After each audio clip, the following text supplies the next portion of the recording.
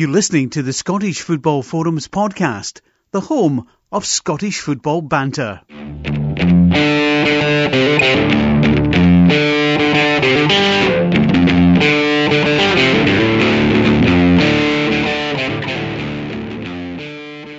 Hi, welcome to the latest episode of Scottish Football Forums podcast. We are at season 11, episode 11, actually. I'm John, and pleased to have my co-host on. John, how you doing? Yeah, good. Good to be back on Monday night with the regulars again. Well, you say that now, but you've not had to deal with them for the past few weeks. You had to deal with me last week, and it was very, very good. Who's that speaking? Oh, is that one that just does other podcasts and doesn't tell us? Oh, hi Erin, how you doing? You good? Very well, thank you. Bank holiday Monday for me. It's a nice day. It's going to be a bank holiday special, this one anyway. I've been off as well. It's been tremendous. A few refreshments were hard over the weekend, as people will know from the WhatsApp.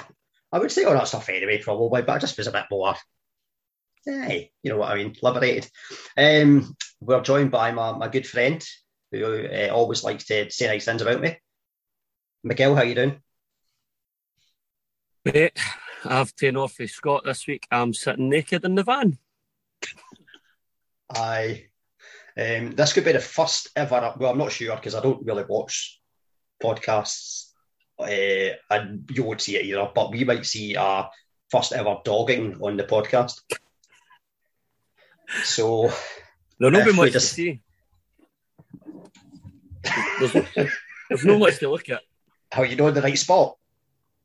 Is that not the dogging spot you're at? No, I know this time. For anybody that can't see that, as in everybody, I had my leg over there. Oh, did we not tell you? This is the one we're putting the video out. Oh, no. No, you know. That we're joined by the other Scott who hopefully has pants on. How you doing? I'm good, thank you, yeah. I know it's going to be kind of Glasgow heavy and Scotland heavy, so I'll just get this out the road first. It's that disastrous week Aberdeen have had, eh? Jesus. Get thumped to Europe. Could it be that Malky Mackay scumbag team?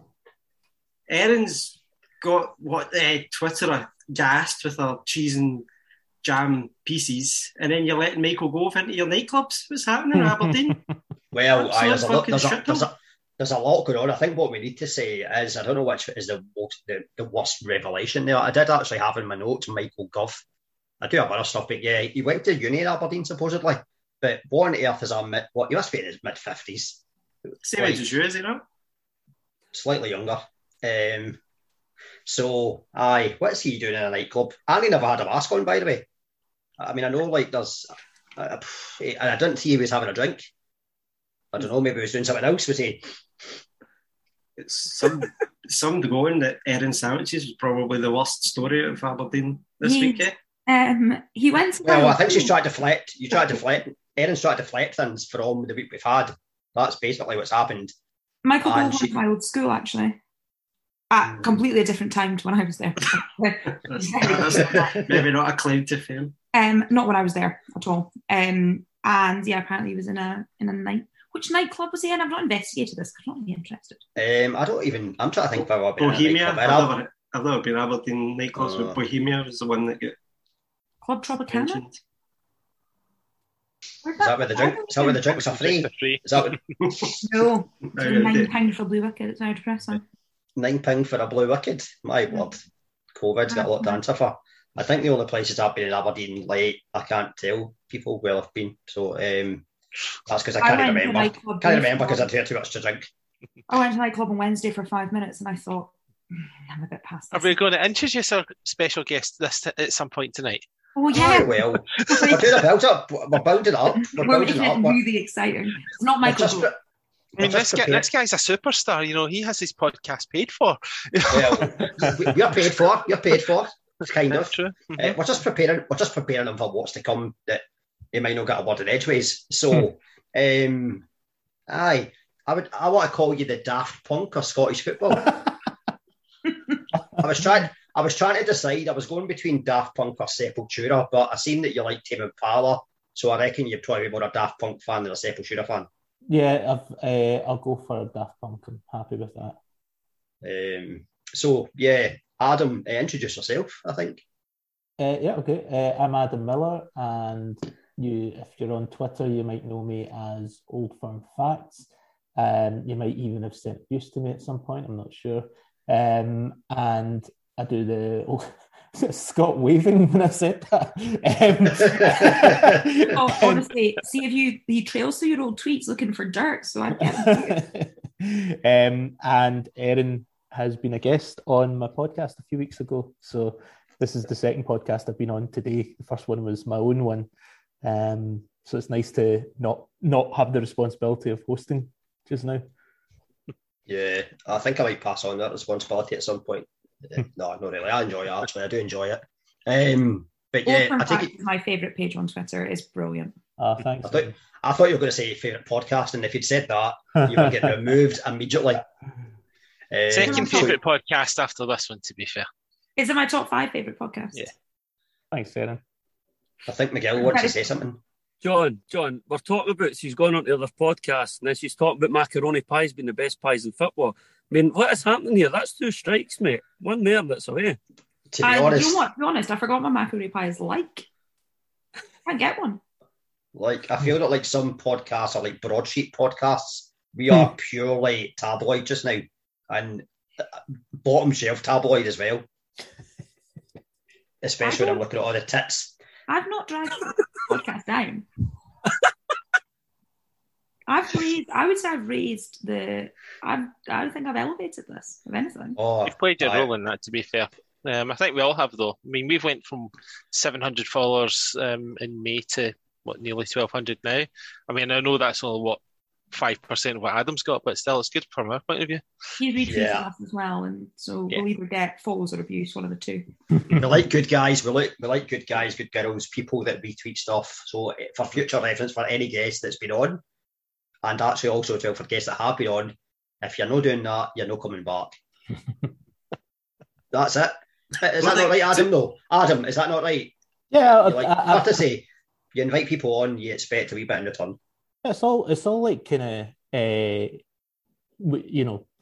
being part of a community or whatever. Like anytime someone's been on my podcast, they'll retweet it, and I'll retweet work that they're doing. Whether it's podcasts or columns or whatever else they're doing. And yeah, that's the way to get ahead. Is just be decent and support each other. Exactly, be kind. Yeah. And Scott's got something to say, so maybe the be kind message might be gone. No, I just said if they're not retweeting, I don't think they'll be listening anyway, so I wouldn't be giving them any messages. Yeah. I think I got quite a lot of followers off of being on the Old Firm Facts podcast, actually. So that was quite nice. I saw them go up and up, and I thought, this now.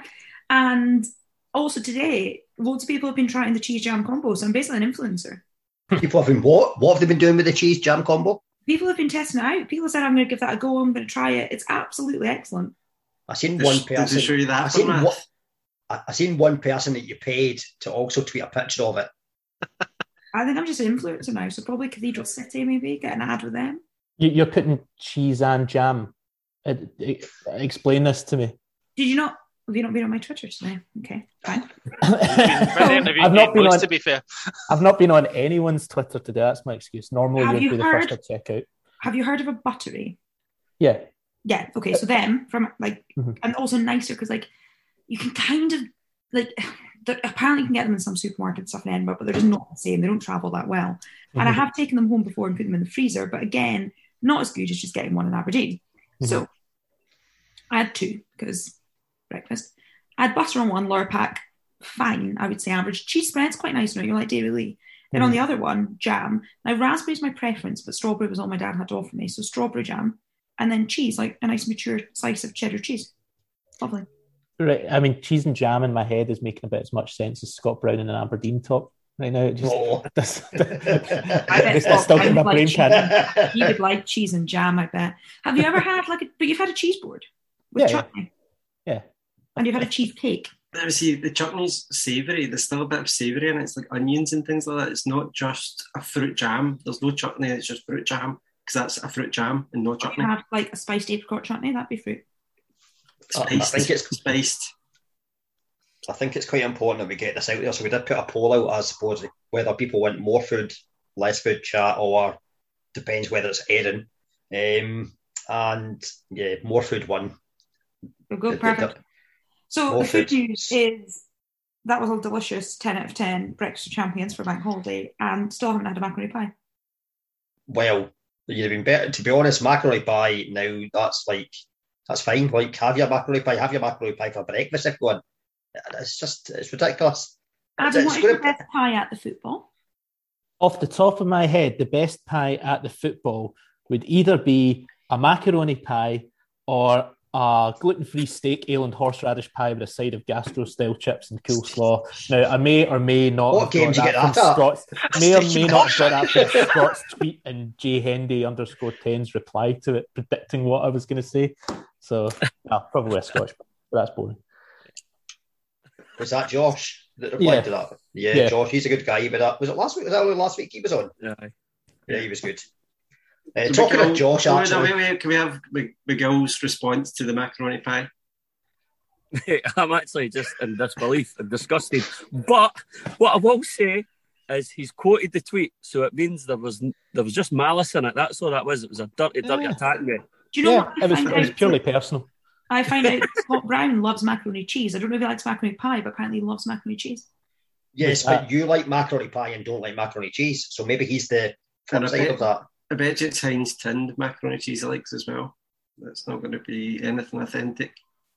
Yeah. What did I say about my captain?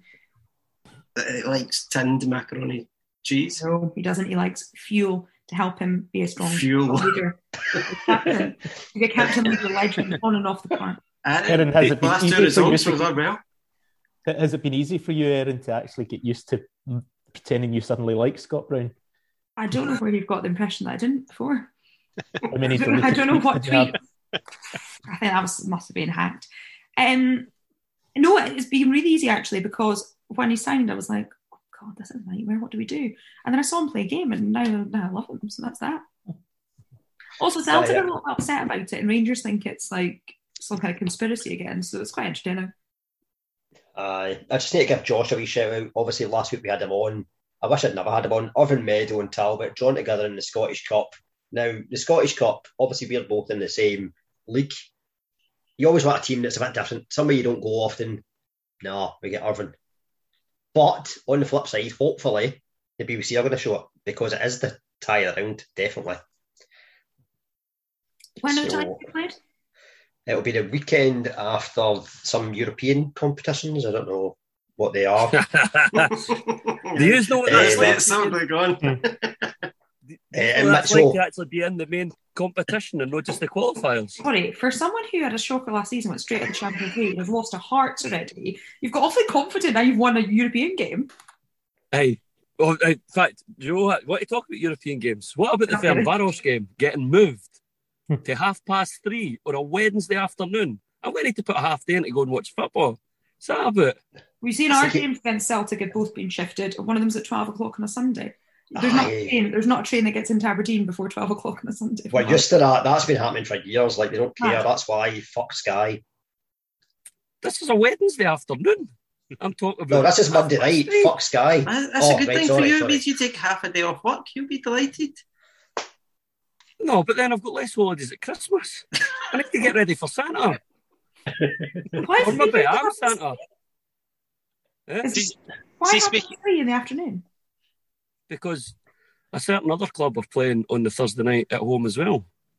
And then UEFA's saying that we can't clash with the Champions League games on the Wednesday. TV back in. Yeah, okay. Why can't they just switch your game to the away game, or even Rangers win the away game? Well, I mean, I always thought that when they did the fixtures, the computer-generated fixtures worked out so that two teams in the same city don't play in the same night. Yeah, Celtic, Rangers and Hearts Hibs are always opposites on home and away. Yeah. John, see the best it is, though. You're looking at the likes of that, right? And you're saying that's generated. See with the English teams, the Italian teams, the German teams, that would never ever happen. Never ever happen. Scotland, but presumably because in those countries, two teams in the same city could just peacefully play their games on the same night. You would think. Well, that's maybe the reason we've been moved to the Wednesday, but I'm not going to go into that. So 3:30 on a Wednesday afternoon? Right. I don't know, but Scott's dying to get in with, like, I thought Celtic fans didn't work anyway. Adam Pelton, have you been speaking on this subject? I wasn't going to say it. Wait, no, you're slagging Stop Celtic writing. fans. Stop writing. Don't write Old Firm Facts tweets for him. Keep our jokes for ourselves. Listen, that joke was bad, so I was leaving that to John. I'm a Glaswegian. I didn't slag off other Glaswegians.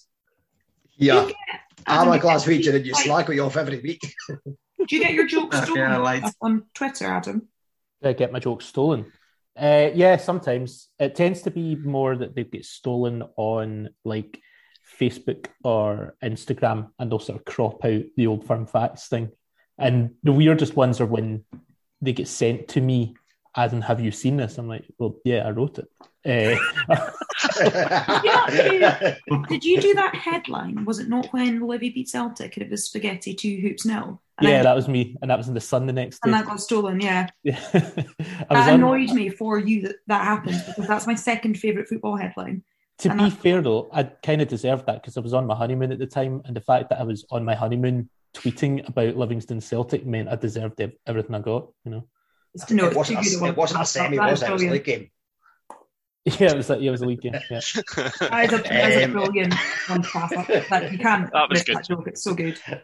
Adam, we need to ask as well. Like, I mean, you're a bit of a big deal now, right? So, how many times before you were a big deal in terms of media did you actually get credited?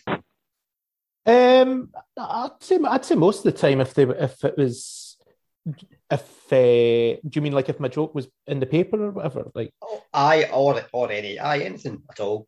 Yeah, most of the time they'll give you credit for stuff. Sometimes you'll see something and it's just slightly tweaked. So there was I won't name him, but I remember seeing someone who'd written a column in the paper, and it was like a stand-up comedian, and there were like 2 or 3 jokes that I'd written that week, and he passed them off as his own. But this was years ago, and this was... Is it Susan's brother? Who's that? Susan's brother. Frankie. No. Will you tell us in secret who it is? No, let's just guess. We'll not tell anybody. Yeah, what great content. Let's just guess journalists. I might tell you in secret. It rhymes with Schmanky Schmoil. No, it doesn't really. It's not anyone as big as that.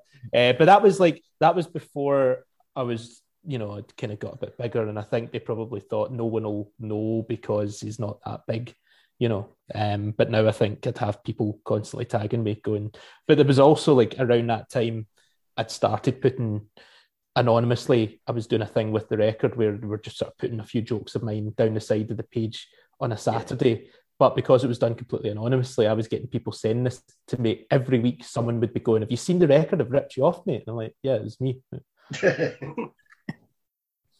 See, when you started Old Firm Facts on Twitter, did you think it would become like it has? No, not at all. It was purely, I spoke about this a couple of times, it was purely just a mate of mine had been telling me I should give Twitter a go, and I hadn't really thought much about it, and then I thought of a couple of jokes and thought, I'll set up an account, tweet these out, and it was purely just to kind of make my friend laugh, and then it just sort of naturally kind of grew over time. It sort of grew a little bit over the first few months, and then it sort of started to get a bit of momentum. But no, there was never any plan to do anything with it at all. It was purely like genuinely like 2 seconds to think of the joke, and then 30 seconds to set up an account. And if it had not done anything, then like Old Firm Facts would have lasted one day, and I wouldn't have ever thought, oh, I should pursue that. It was just a weird kind of quirk of fate that it took off the way it did. I've got a first question from someone for you. Are you funny outside of football? like me? Like, I'm pretty funny when it comes to football jokes, as everyone knows. I can do jokes about anything. I see what you mean. Like, I've got a really good range of cheese jokes, and I had a really good one I did at the zoo a couple of weeks ago. It went down well.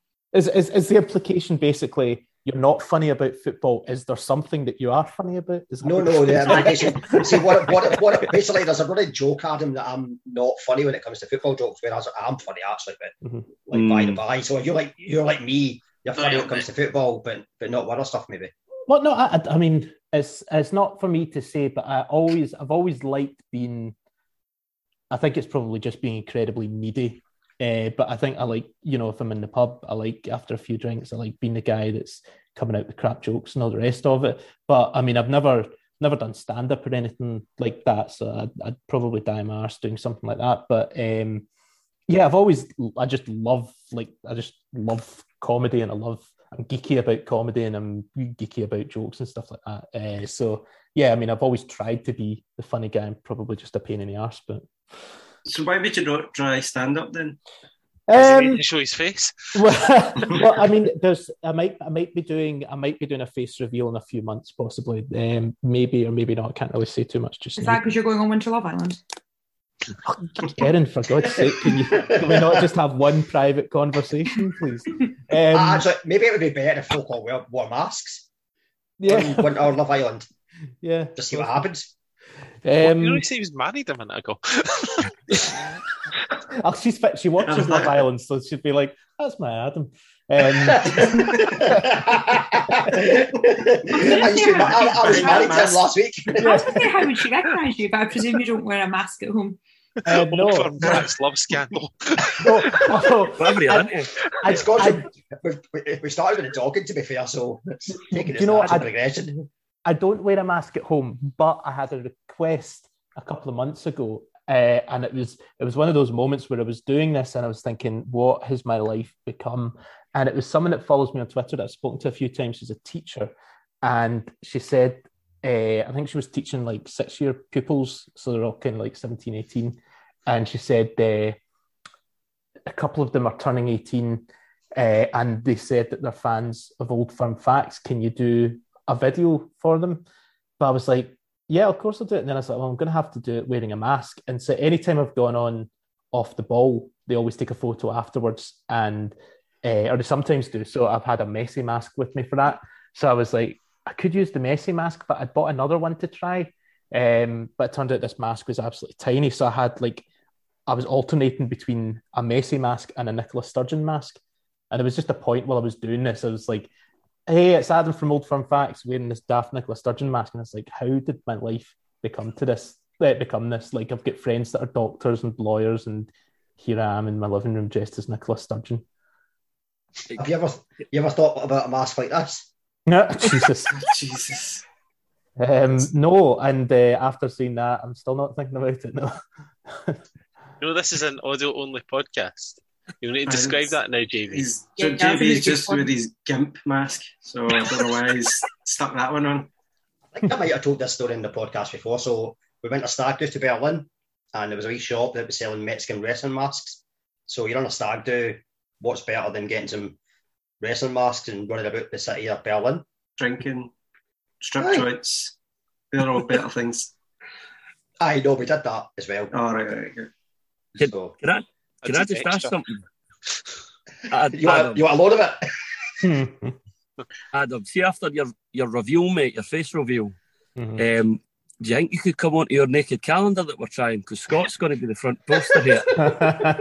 Well, can I just say that I'm not doing this calendar? I didn't ask you. Right, cheers. I'm asking Adam. Well, yeah, I will, but only if I can wear some of the outfits. Only if I can sort of be half naked, but wear some of the outfits from the Neil Lennon calendar. I've got them. Which half you want to be naked? Which half? Well, I don't know what his trousers were like, so I'm just going to have to wear the jacket. I love that Neil Lennon calendar. I feel like you've had a lot of good content out of that. Oh, yeah. And do you know the thing? I always refer to it as the official Neil Lennon calendar. He actually did it 2 years in a row, so his calendar's plural. I don't know.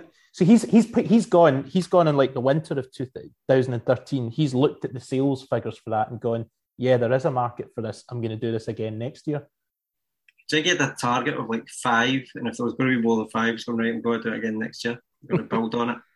Well, I guess it depends how many family members and friends were willing to pay for it. Or how many people are willing to use it as a dartboard. Well, there's that as well. Oh, Adam, you mentioned this. So, Adam was just saying that you obviously mentioned you like to stand-up comedy. Who's your favourite type of comedians? Oh, I mean, I know your obvious one. You know, everyone in Scotland, rightly so, would say Billy Connolly is right at the top of the tree. I love a lot of sort of classic American stand-ups, so Richard Pryor, guys like that. When I was kind of like maybe 19, 20, I was absolutely obsessed with Bill Hicks. Who else? These days I really like John Mulaney, the American guy. My mind's going blank, but I love a lot of stand-ups, and I get geeky about that kind of thing. Should we talk about football then? What comedy? Oh, in a minute. What comedy shows do you like TV ones? The Office, Alan Partridge, Peep Show, Curb Your Enthusiasm. Those four would probably be my top ones. Thick of It, 30 Rock, loads. But yeah, I mean, I get obsessive. I get like when I get some free time, I'm always like, right, I'm going to catch up with this thing I haven't seen, and then I end up just binging the same stuff I've watched a million times, which is probably true for a lot of people during the pandemic. Just kind of go for your comfort food. But I love my comedies. Let's throw that out to everyone else then that's on. See this, we're doing. You're funny, Adam. We're not. Scott, what's your favourite comedian? My favourite comedian of all time, or apart from me. At the moment, I quite like. There's some American comedians that work at the Comedy Store, do a lot of podcasts. So I like kind of Bobby Lee from Tiger Belly and things like that. But obviously, as Adam says, Billy Connolly. I met. I didn't meet. I was working at Waterstones at the time when he came in. And just, I think he loves going around Glasgow and just walking 2 steps and somebody else will come up to him and just pat him on the shoulder and start chatting to him. Lovely man. So that's probably, current and, obviously legendary ones. Okay, John? All time, I think it's hard to see past Billy Connolly. I think he's just absolutely tremendous. The fact he's kept going for how many decades just says it all. But I like going to the stand. That's something I'm looking to start doing again now that we're allowed to. And there's a few good ones there. There's a good compere called Joe Heenan, who I follow on Twitter as well, who I think is really funny. He's one that I would say is quite underrated, but probably because you don't see him on the on the TV, etc. But he's still very, very good, and I say can't wait to go back to the stand. Miguel? Joe Heenan's my ex's uncle. That's quite funny, but that's genuinely serious. I don't think you made it up, Miguel. Why would you make that up? Why would I make it up? Why, Scott? CD Scott, that should be your new nickname. All these weird comments keep leaving. Right. My favourite one.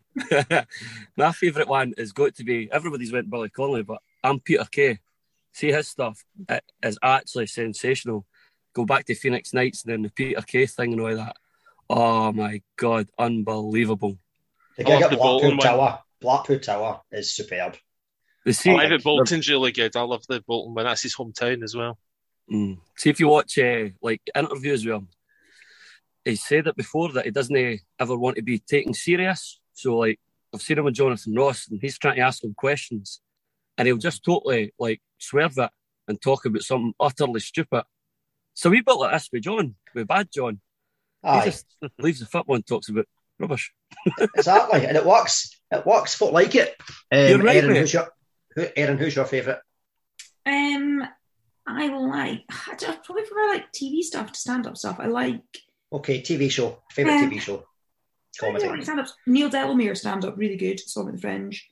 Larry Dean's good. I'm going to the stands in Glasgow a week on Sunday because I'm annoyed with ScotRail because it looks like I'm going to have to get. Will you be signing autographs? Is that a possibility? Autographs, if people bring their books? Any event, yeah. Selfies? Yeah, 100%. Right, okay. I like TV. Inside Number 9 and Legal Gentlemen are two of the best things that ever been made. They're absolutely stunning. Inside Number 9 is so clever. I like Green Wing. Remember Channel 4? Oh, yeah. Really good. And Peep Show's a classic. Peep Show is very good. Very clever as well. Brilliant. The Thick of It is absolutely, it's so good. And I like Alan Partridge a lot. I'm going to see Alan Partridge in Aberdeen next May. Oh, yeah, I'm going to the Glasgow show. Yeah, well, I was going to go to the Glasgow show and I thought, can't do that because look at the date. I'll be in Albania, but I'm not going to be in Albania anymore. I'm going to be at home. So, great. I thought, better just not book anything for that Wednesday, Thursday because I'll need to get back from Albania in time for my European final. Yeah. So that's ideal. Yeah. I was talking to someone earlier who, actually, we're on his podcast as well. He never told us about Glenn from Red Tinted Glasses. Aye. I didn't know I needed permission slips to go have a podcast. We need loan deals here. Now, this is, we're at the transfer window. I want to know, are you staying? Well, I've not been offered a new deal, so we're going to have to see, aren't we? What do you mean a renewed deal? JB, can I stick up for Erin here? Because she's out there helping promote our podcast, and it's actually a good thing from our point of view that we're getting asked to go promote theirs, because we've been good at promoting everyone else's. Like we're doing Adam tonight. Sorry, I know we are. It's just the banter. Sorry that I get asked on It's this. a transfer window, or it was a joke. We did our business back in June after the Euros. We like to do it early. Aye. You did actually. Nice early business. No drama. Great. Yep. Solid signings. Exactly. Youngsters. Tomorrow the 31st. Yeah. Yes, it is the actual day. Will slam shut tomorrow. Has everyone got their yellow tie ready? No. I was trying to get to the fact the transfer window was closing, and then I was interrupted. Well, we could talk about the transfer window now if you like. I thought we were going to talk about Europe. That's what we are going to do. No, I don't know if we are going to talk about Europe. Let's talk about Europe. We're actually half an hour in here, and this is the first real mention of football. What is happening? No, I think we did mention football earlier. It's the Scottish Food Funny podcast this week. Yeah. And I just think Europe, some teams are in Europe, some teams aren't in Europe, and there'll be games coming up, and we'll talk about those at a later date. And that's about it, isn't it? That's all there is to it. I actually quite like that, Erin, that Scottish Football Funny podcast. That might be our title for the week. We'll see. I thought it was Scottish Fun Facts. No. Oh, we could do that, actually. That's quite good. We would have to give some facts. Well, that's never stopped me. Oh, someone's running the doorbell. Is that someone for you, Scott? Someone get in the car? One of the first facts of the day is Aberdeen are out of Europe. What happened there? We got beat. That's it. Move on. Hibs. No, Hibs weren't there. Right. Last season, disaster. Celtic, evidently in the height of their banter years. You have... Okay. They have... Okay, before you signed Joe Hart, of all people, your goalkeepers were a disaster. You lost your first game to Hearts, who just got promoted, and went out of the Champions League, and now that you've won a game or two, we're on here with all this attitude. Very good. This is classic. What about it, isn't it? What about it? Deflection. I know, it's just... Listen, I want to talk about the facts. The facts are, there's no Conference League. What happened? Like, there's a Conference League, we're not in it. There's a Conference League, but a pair of Scottish teams get knocked out. Yeah. I actually think it's because we're going to focus on the league, so it's actually okay. Yeah, exactly. That turned out well this weekend, didn't it? Who wants to play Sunday games? No one wants to play Sunday games, do they? No. If it wasn't for the Ross County keeper spilling the ball, you would have lost. Oh, nonsense. Well, it would have been fine. To be fair, apart from Erin being the most optimistic fan, I used to be the most optimistic Aberdeen fan. It's now Erin. I did say, and I was at least saying, Qarabag, good team. I wasn't quite overly confident, quite finely balanced. They did show, certainly on Thursday, they are streetwise. They know how to play in Europe, and we don't quite yet know yet. And that's fair enough. We have played in Europe, but we've not played a team as good as them for a while. Real Sociedad would have been the last team that was as good as that, because Real Sociedad were a right good team. So I think to be knocked out by a team of that calibre is not a disgrace. To be fair, the way you solve it, done jokes about it because he knows that it's not a thing to joke about. See, the way you solve it is you go and win the league this year and you're in the Champions League next year, and then there's if we finish third as well, I think we're into Europa League group stages. When that's it's not being defeatist, it's a realistic achievement. Is it not if we win the Scottish Cup that you go straight in? It might be. Does that maybe trump it? Yeah, well, we are going to win the Scottish Cup anyway, because you might have seen my prediction. We'll win it in 31 years. You want to say something, Scott? To try and take it back to kind of serious note, I have seen a few Aberdeen fans after this week kind of questioning Stephen Glass. Mm-hmm. Is that becoming more and more because you're looking at it as an outsider looking in, it seems to be progressing slightly. Is it just not as fast for some fans? I think the way I'm looking at it is, the last 2 weeks he took a big gamble on the Wraith Rovers League Cup tie by making 7-8 changes to focus on the Karabakh game. Now we've went out the League Cup to Wraith Rovers, and we've now went out of Europe, so that gamble's failed. We've also dropped points at home at Ross County side who are going to be struggling, and as Miguel rightly points out, it was a goalkeeping howler that cost us. But we've only kept one clean sheet. That's a worry. David Bates has been brought in. Why wasn't he in before the European Games? That's some for the recruitment to sort out. The story I heard, he had other offers, because see on, was it Friday or Saturday, I tweeted to say Hearts were in for him. Yeah. And that's what STV Sport were reporting, that David Bates was set to sign for Hearts. And then he pops up, Aberdeen top. But at the end of the day, Stephen Glass is going to be judged on how we do in the cup competitions, and in some ways how we do in Europe, because Derek McInnes didn't get us into the group stages. Well, we went out the Scottish Cup timidly to Dundee United last season. Yes, that wasn't his team, but should be able to get his team up for a cup game. We went out the League Cup this season and out of Europe. So I think for some people, I mean, it's obviously far too early to say Glass out, etc. But I think question marks are going to be raised, and it's understandable. It's not a good start in my eyes. But let's just see where we are after, at the end of the season, how well we've done the Scottish Cup. If he wins the Scottish Cup, then all's forgiven. I'll be like Miguel when it comes to Celtic, because I know we're going to go on to them later. Right, at the moment, I think Stephen Glass is a new manager. I know he had a wee bit of time doing stuff at Atlanta. He is learning. The disappointment, I suppose, we all have, not just these games. We never learned from the Dundee United game in the Cup last year. Because it is, as you say, that's where we get judged. I think as well, we're very different in terms of where we're trying to play. There are some players there that played under the old regime, which was very different in terms of style. We've brought in quite a lot of new players, but I do think the new players we have brought in are good signings. If they had been made by McInnes, I think folk would have said they were pretty good. Mind you, they may have complained it's just the usual, we're looking at the same places, but I do think they have been good signings. Declan Gallagher, I don't think folk can complain. It can be a good player. Yes, he's not started well, but it is a decent sign. Scott Brown, Marley Watkins, we all wanted Marley Watkins back. Another one, he only got released, I think, by Cardiff. Cardiff tried him out, because I thought he could have been signed before Thursday. But suppose I was only released last Wednesday, so it would have been time for the registration. David Bates, 24. He's been in the Scotland squad before. He's got experience now of playing abroad. He'll want to get in the Scotland team. I think they're all good signings. Emergence of Jack McKenzie, Calvin Ramsey. They're my dad's two best players. My thing, I'm only not quite Ramirez, sure on. Did you mention Ramirez? Not yet, but there's Ramirez as well. That was the one that's a wee bit outside the box for that's Glass. But my biggest problem at the moment is we have a system. In Europe, we didn't really use it. Now, I would have been rather we would have gone for it and attacked it at home. We never. I thought we were quite cagey. We're too easy to play against in the midfield, which is weird when you've got Scott Brown in there and Lewis Ferguson. That's what I don't get. But we're creating loads of chances in certain games.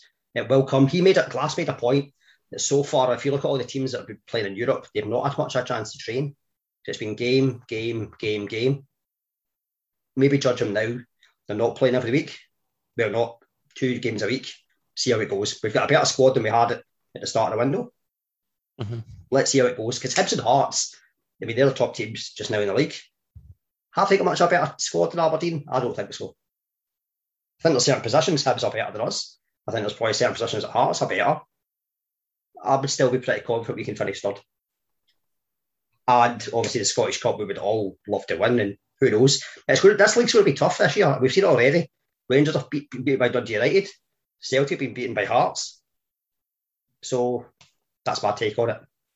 It's too early to judge them on the back of what, I don't know, how many real games last year, maybe 3 or 4, and then 4 games this year in the league, and then I know there's been Europe in the Cup. Far too early to judge, and folk that are actually judging them that early need to take a look at themselves, because we're always complaining managers don't get time. Well, give him time. It was always going to be transitional after McInnes. Whether folk like McInnes or not, he did have the best period of success since arguably 20 years. So that's my take on it. I think the best way to assess if your team is doing okay or doing horrendously is if you go on for a fact's Twitter and your team's not being really mentioned, you're doing fine. If all the tweets are about your team, massive problems going on. Yeah, people sometimes ask me, it's like, oh, you're always having a go at X, Y, Z. And I'm like, well, that's because they're not doing well. Like, it's hard to make a joke about, this team just won 8 games on the bounce, what a bunch of losers. It's just whoever gives you material. Aberdeen gave you quite a bit last season. It annoyed me because I like the Old Firm Facts spread, the flowchart, which will tell you if Old Firm Facts jokes are funny or not. Yeah. Is this about your team? Adam, is this about another team? Hilarious and excellent patter. Is it about your own team? Yeah, absolute disgrace. Should be deleted. Adam, I have to ask your Week in Scottish Football tweet every Sunday. How long do you actually spend preparing that? Too long. Oh my god! I'm torn about that because I love that people really get into it, but every week I start it and think, yeah, I'll get this done quickly this week, and it's like it's if it's easy to do, then it's not been an exciting week or it's not been a funny week in Scottish football. But it's real. Put that in the week in Scottish football patter. I was just watching a Manscaped ad, sorry. That's porn! You're watching porn! It was Manscaped. Oh my God, that when we're here. Well, that's disgusting. Remember the We've got a guys special at Payers? guest that you do that? What's happening? Remember the guys at Payers? I didn't realise it was in bloody sound, did I? You still shouldn't be looking at anything. I'm looking at... You're on your phone or podcast? You know what I'm looking at? I'm looking at Scottish Football Patter of the Week, so there you are. Yes. Hold that up again, Aaron. I want to see what it looks like on someone else's phone. Amazing. You can see that. Is it hard because there's so much stuff to filter through? Because it is brilliant. Well, do you know the most frustrating part of it is that Twitter only allows you 4 pictures. So obviously there's far more than 4 things in the roundup every week, but I've got to basically condense them into 4 pictures. And I get, because I know, because it's a giant thread, I don't want to start deleting tweets in it if I notice mistakes. So I get really, really pedantic about it. And if I don't like things looking like they've been just awkwardly slotted in, so everything has to look like symmetrical or whatever. And I get it takes ages. And I kind of do it throughout the week. Just I've got an email that I send to myself if I see something, because I'll never remember it on a Sunday, and I don't want to spend hours on a Sunday trawling through everything that's happened in the last week. So if I see something, I'll just email it to myself so I know on the Sunday when I'm putting it together. But Sunday is like my busiest day of the week already, because it's the last day for me to write stuff for the podcast. There's usually matches on as well. So yeah, I've made my bed and I'm lying in it. I love it when I see stuff on Twitter and I think I'll be seeing that on Sunday. I think what I think is worrying, this is like when you're talking about the 4 pictures per tweet, like originally we wanted to do the calendar on Twitter, but we're probably need to go full printed edition. Well, you could do it as a thread. Well, there could be that, but I don't want to condense 4 pictures altogether because it'll make small things smaller. Can we stop the calendar, Joe? We're not doing a calendar. I don't. We'll talk about this. Whoa. Nobody asked you to be in the calendar, so nobody asked you. I don't know if I'd find that more offensive or a good thing. I can't tell if that's a good or bad. I really like the Twitter page, but I also really like how many people take stuff that's evidently a joke very seriously, especially when you retweet anytime there's chat about Morelos, that Messi looking to leave Barcelona thing. Oh god, yeah. The amount of people, and I get on Twitter, it's not always clear people are being sarcastic, all of that. But some of the stuff people write, you think, just maybe go back and read it again. Yeah, well, the Messi thing was actually just the year anniversary of that was a couple of days ago, so I shared it again, and that literally took from the minute that I thought of the idea. It took about 12 minutes for me to write it, edit it, and upload it, because this was back when I was working full time for Reach at Glasgow Live, so I was able to just, if I wasn't on shift at the time, but I was able to just open the work laptop and write it and upload it, and that was that. And I thought this might get a bit of a reaction, but I had no idea it was going to be as absolutely insane as it was. And the amount of people going, this is the worst reporting I've ever seen. And I'm like, that's kind of the point. It's not supposed to be serious. And yeah, it was amazing how many people got so worked up about something that was so obviously just taking the piss. And people were pointing out, because there was a line that I put in, because technically, and this is why I'll stand by it, right? The headline was something like Messi nears Barcelona exit as Alfredo Morelos' future remains uncertain, or something like that. At no point did you say Messi is going to Rangers or anything ridiculous. Thank you, Erin. Right. If people wanted to read that into it, that's on them. But there were two statements in the headline, and both of them were true. Messi was on the verge of leaving Barcelona because last summer he'd submitted the transfer request, and Morelos was being linked with a move away from Rangers. If people want to draw conclusions from that headline, that's on them. But the line that seemed to not necessarily wind people up the most, but that people sort of dived in two-footed at, was the thing about how it said, because it basically all stemmed from McLeish. It was former Rangers target Lionel Messi nears Barcelona exit, and he was a former Rangers target because when he was like 17, Alex McLeish had tried to get him on loan, supposedly because his son had seen him on like Champ Manager or Football Manager. Was it not Iniesta first, and then they turned Iniesta, they said no, and then he tried to go Messi after that. It was the same summer, I think. So they tried to get them on loan so that you could say that was true. And I said something like the deal, Rangers couldn't get the deal over the line, and McLeish ended up signing Alex Ray. And people were taking this as like a very serious statement, as if like he'd just gone, well, that's a like for like replacement. Statement of fact, didn't get Messi, signed Alex Ray, and you can draw your own conclusions. If it was a football team in Scotland that were to be a sitcom, what team would it be? Probably Rangers, but the last few years before, so I'd say pre-Gerrard, Rangers would have made an excellent sitcom. A bit of Gerrard, to be honest. That Lion thing was mental. Oh yeah, that was good. A few teams in Dundee. Yeah, early days of Gerrard would still qualify for a sitcom, I think. Celtic you can fit into a sitcom because of the whole paranoia that a lot of fans have. I think you can get a lot of mileage out of that. That's a good question. Could you do an Aberdeen sitcom? I think it would be more of a serious heart-hitting drama. A serious heart-hitting drama. I think it would be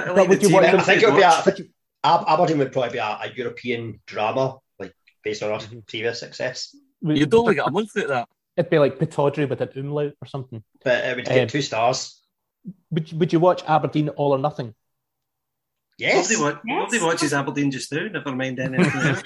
I think All or Nothing is Stephen Glass's tactics just now. I watched us lose 4-1 to Ross County last season. Absolutely, yeah. St Johnstone went out, didn't they? Which did we think they were hard done? I never see any of it because I was too busy watching an Aberdeen game. It came down to taking chances. Now St Johnstone were in the game for quite a period of time. They had a couple of efforts that were one Middleton mishit a shot, and the next one the keepers made a save. But then last two, took their first main chance tonight very, very well, and then David Witherspoon came on and he was advised to change the game. And that didn't go very well. Yeah, that was brilliant from Keane Foster. To be fair, Witherspoon usually is a pretty calm head. That he's been done in there, didn't he, Foster, with that one? Because Foster knows him. We'd have played with him. Yeah, but I think at the end of the day, St Johnstone were just up against a streetwise team that, Lask have been in the last state of the Europa League in the last couple of seasons and stuff like that. So they're up against a very handy side, just like they were up against a decent side in Galatasaray around in the competition before. I don't like this knocking. If you get knocked out one competition, you go on another.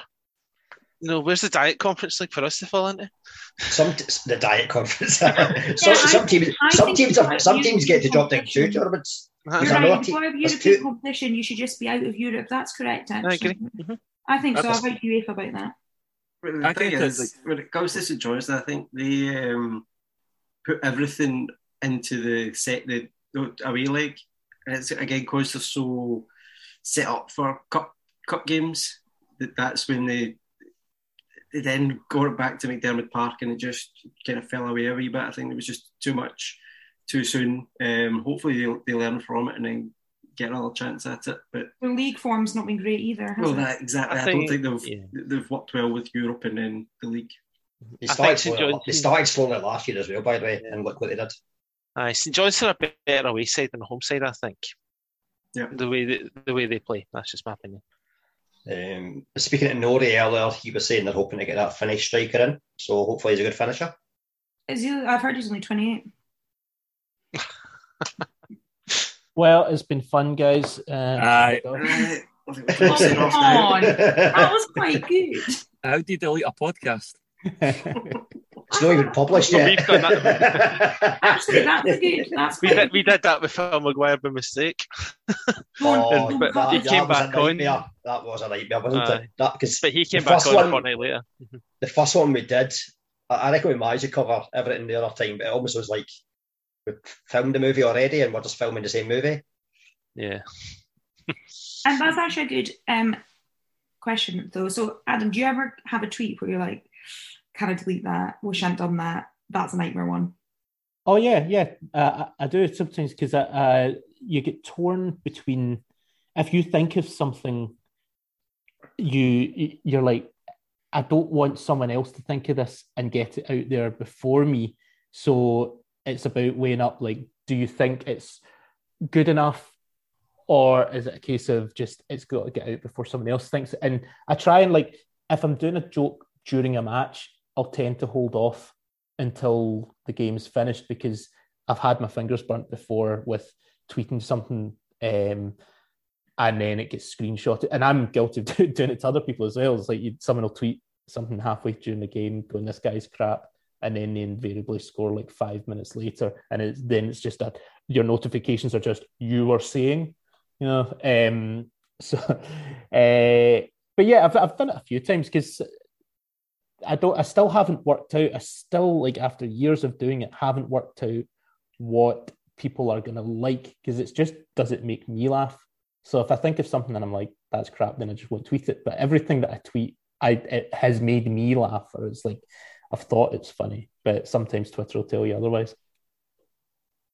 I thought you were going to say when you got your fingers burnt to the footballs with pies again. We're talking about pies. That was my gluten-free vegan horseradish pie. Quite a lot of the pies at the football are actually a bit tepid, I've found. Not always great. Not the macaroni ones, because you don't know. Miguel, what were you saying? I was just going to say, like, see on a Saturday night, I normally tweet stuff like that as well that I think is absolutely hilarious. And then you wake up the Sunday rough and you go, it's not that funny, mate. Any chance of deleting it? The best people that you see, and it does tend to be one group of fans more than others, who will post like raging videos, and TikTok seems to be the platform this at the moment. They go absolutely mad. Like, they are furious. But the next day they just stand by it. They're like, oh, calm down a bit, hashtag things about their club. You better tell our listeners what TikTok is. TikTok is an app where there is short videos. It's pretty much, I quite enjoy it. It's quite good fun. But you better explain that people have their clothes on, by the way, just no day type of videos. The type you watch, by the sounds of your last video that you just played. But see, I think that's for attention. I think in terms of when people do that, that's all that is. I've seen the Arsenal fan. We saw the Rangers fan earlier this season. I think it's just attention. It's just they see that's what gets people's views and all the rest of it. I don't think they give two fucks really. I think there's an element of it as well with younger fans where, and this isn't just a football thing, it's just a kind of societal thing that because they've got all this technology at their disposal and this constant need for validation through likes and retweets and shares and views and all the rest of it, that they're almost sort of divorced from the moment. That, it's the same people at gigs filming the whole thing. Like, I'm guilty of, pre-pandemic when I'm going to gigs, I'll take a wee 30-second video or whatever. But there's people filming the whole thing, so they're not really in the moment. And that's not me having a dig at young people, because if I was their age and had that technology at my disposal when I was 18, I'd be exactly the same. It's just the way that the sort of pressure that they live their life under. It's just, you've got to constantly have that online validation. And I'm kind of lucky the Old Firm Facts didn't happen for me when I was like 18, because I would have been a wreck with it. I was speaking about that recently because I was lucky enough to grow up in the 90s, and I say lucky enough because it was a great decade. So the likes of like Oasis at Varlic and folk talk about it, there's no that much coverage available apart from what was done by Oasis's own media team. Because I don't have anything from it. I've got fucking great memories, mind you, from it. And I have vivid memories. And like, see realistically, see when I take photos at gigs or football, how often do I look back at them? Yeah. I don't know. You need to answer that question yourself, JB. I don't know. It was one of the questions that doesn't need an answer. All right. That's rhetorical. Thank you. Rangers and Celtic in Europe, so they both progressed, which is great for Rangers and Celtic, but no one else. I just heard Rangers in progress there. That's why you get paid to do this podcast. It's actually good for the coefficient. Yes. Oh, How committed are your teams right now, Erin? Yeah. I've gone off the coefficient. No. I want for Scottish football. I mean, I might be in a minority, I don't know, but I want to see every Scottish team do well in Europe, because it is good for our reputation. But Thursday night was not a good night for Scottish football, even though Celtic and Rangers progressed, because by all accounts, Rangers' performance against 10 men was not great, and they scraped a 0-0 draw. Celtic, after the start of the game, I mean, Joe Hart makes a horrendous error for the first one. Starfelt, what he was doing for that own goal, I have no idea. It was awful. And if it wasn't for a sitter missed by the Alkmaar player in the second half, who knows? That could have been extra time, or Alkmaar might have even got a fourth goal. I mean, it just wasn't a good night. Basically, Celtic should have got a man sent off yesterday and they'd done better, because Rangers struggled against Malmo with 10 men and Alderskirk with 10 men. Rangers probably had about 3 or 4 chances in the first half. That game should have been out of sight. Morelos could have had a hat-trick first half. Yeah. But again, we should know by now, every season, all the teams that get papped out Scotland, there's no guarantees, even for Rangers and Celtic. So as long as the Rangers and Celtic go through, that should be classed as success for both of them until the next round and see how they get on there. There is no guarantees. And, the Armenian thing with Rangers, we have to remember Rangers had to go out with a lot of key players missing, a young kind of bench and things like that. And, they got the result. It was a professional performance in that aspect. And the Celtic... Was there that many players out? I know they have played. They have had players out, right? But McGregor was the big one, obviously. McGregor, Tavernier, that's your goalkeeper and your captain. So that's two players there. But then Nathan Patterson comes in, he's more capable. Patterson was there on Thursday. Remember, Patterson was there. He's still a young player. How many games has Nathan Patterson played? He is he's all right to play for Scotland. He's good enough to play for Scotland, but you're not going to guarantee. He's still young enough that you're not going to guarantee a very good performance every time he plays for Scotland or Rangers. Especially if you're going to take him to Armenia, you don't know what you're going to get. But Patterson's played in enough big games now that he's comfortable. That's the point that you're trying to make there. Robin McCrory is a different kettle of fish because he's not played in that type of game. But Nathan Patterson, he's good enough to come in and take Tavernier's place. Yeah, but it's not guaranteed that he's going to give a consistent performance every single time. I remember Alan Hutton coming through the exact same way, and there were still performances from Alan Hutton that were shocking, and just before he signed for Spurs. So every week he wasn't given those £9 million performances. That's just the way of it in Scottish football, especially. So I think in Celtic, AZ Alkmaar looked a decent outfit from what I've seen. So it's again getting through is enough for Celtic. I don't think we need to kind of go that they lost the away leg. But it doesn't matter. They won the tie. That's the thing that I would be going and then just walking into the next group stage. I think I take the point about Rangers and Celtic, generally Scottish clubs doing well and Europe being good. The last time Rangers were in a European competition where there were fans present, they had section after section of their stadium closed because they simply could not behave themselves. And I don't think in any way that is good for Scottish football, because I think it's embarrassing. But that's a totally different subject in terms of. It's not a different topic, different subject though. No, but if you're talking about wait a minute. If the coefficient is good for Scottish football, Rangers and Celtic do well, we need to also call out Rangers and Celtic when they cause shit in Scottish football or in Europe. That does impact on our Scottish But there's teams. two specifically different aspects to it. One is just on the playing field, the playing side of things, and then there's the football side of things in terms of on the pitch, and then the fans and the furore that goes on in the stands. And I 100% agree. I think, why has it not come to the stage where let's not even go into UEFA, let's talk about SFA and SPFL, that should, in the lead up to an Old Firm game or a Glasgow derby, depending on which team you support and what you call it, there should be, if you get caught doing it, what they say, it's not majority, but if we hear it, then you're not going to be in for the next one. SPFL and SFA have authority from UEFA to deal with sectarian chanting, and they've never done it. Yeah, exactly. So that's where if you being a former Rangers fan, if you want to hit them where it hurts, then you have to say, right, okay, well, if you do it this time, you're not next 2 games at Ibrox that you face against Celtic, and it shouldn't be against anybody else, but definitely against Celtic, because that's the ones that they want to go to. You're not going to get anybody in the stadium. And we'll actually, we're going to have 50,000 Celtic fans at Ibrox. Why is it not happening then? Because the SFA, SPFL, Scottish Government aren't strong enough to actually come out and make some sort of bold statement like that. And they're worried that Sky might walk away with as well. Do the clubs need to do stuff as well? Yes. Of course. I would like to think that in European competitions this year we won't see more of that, but the video was from yesterday.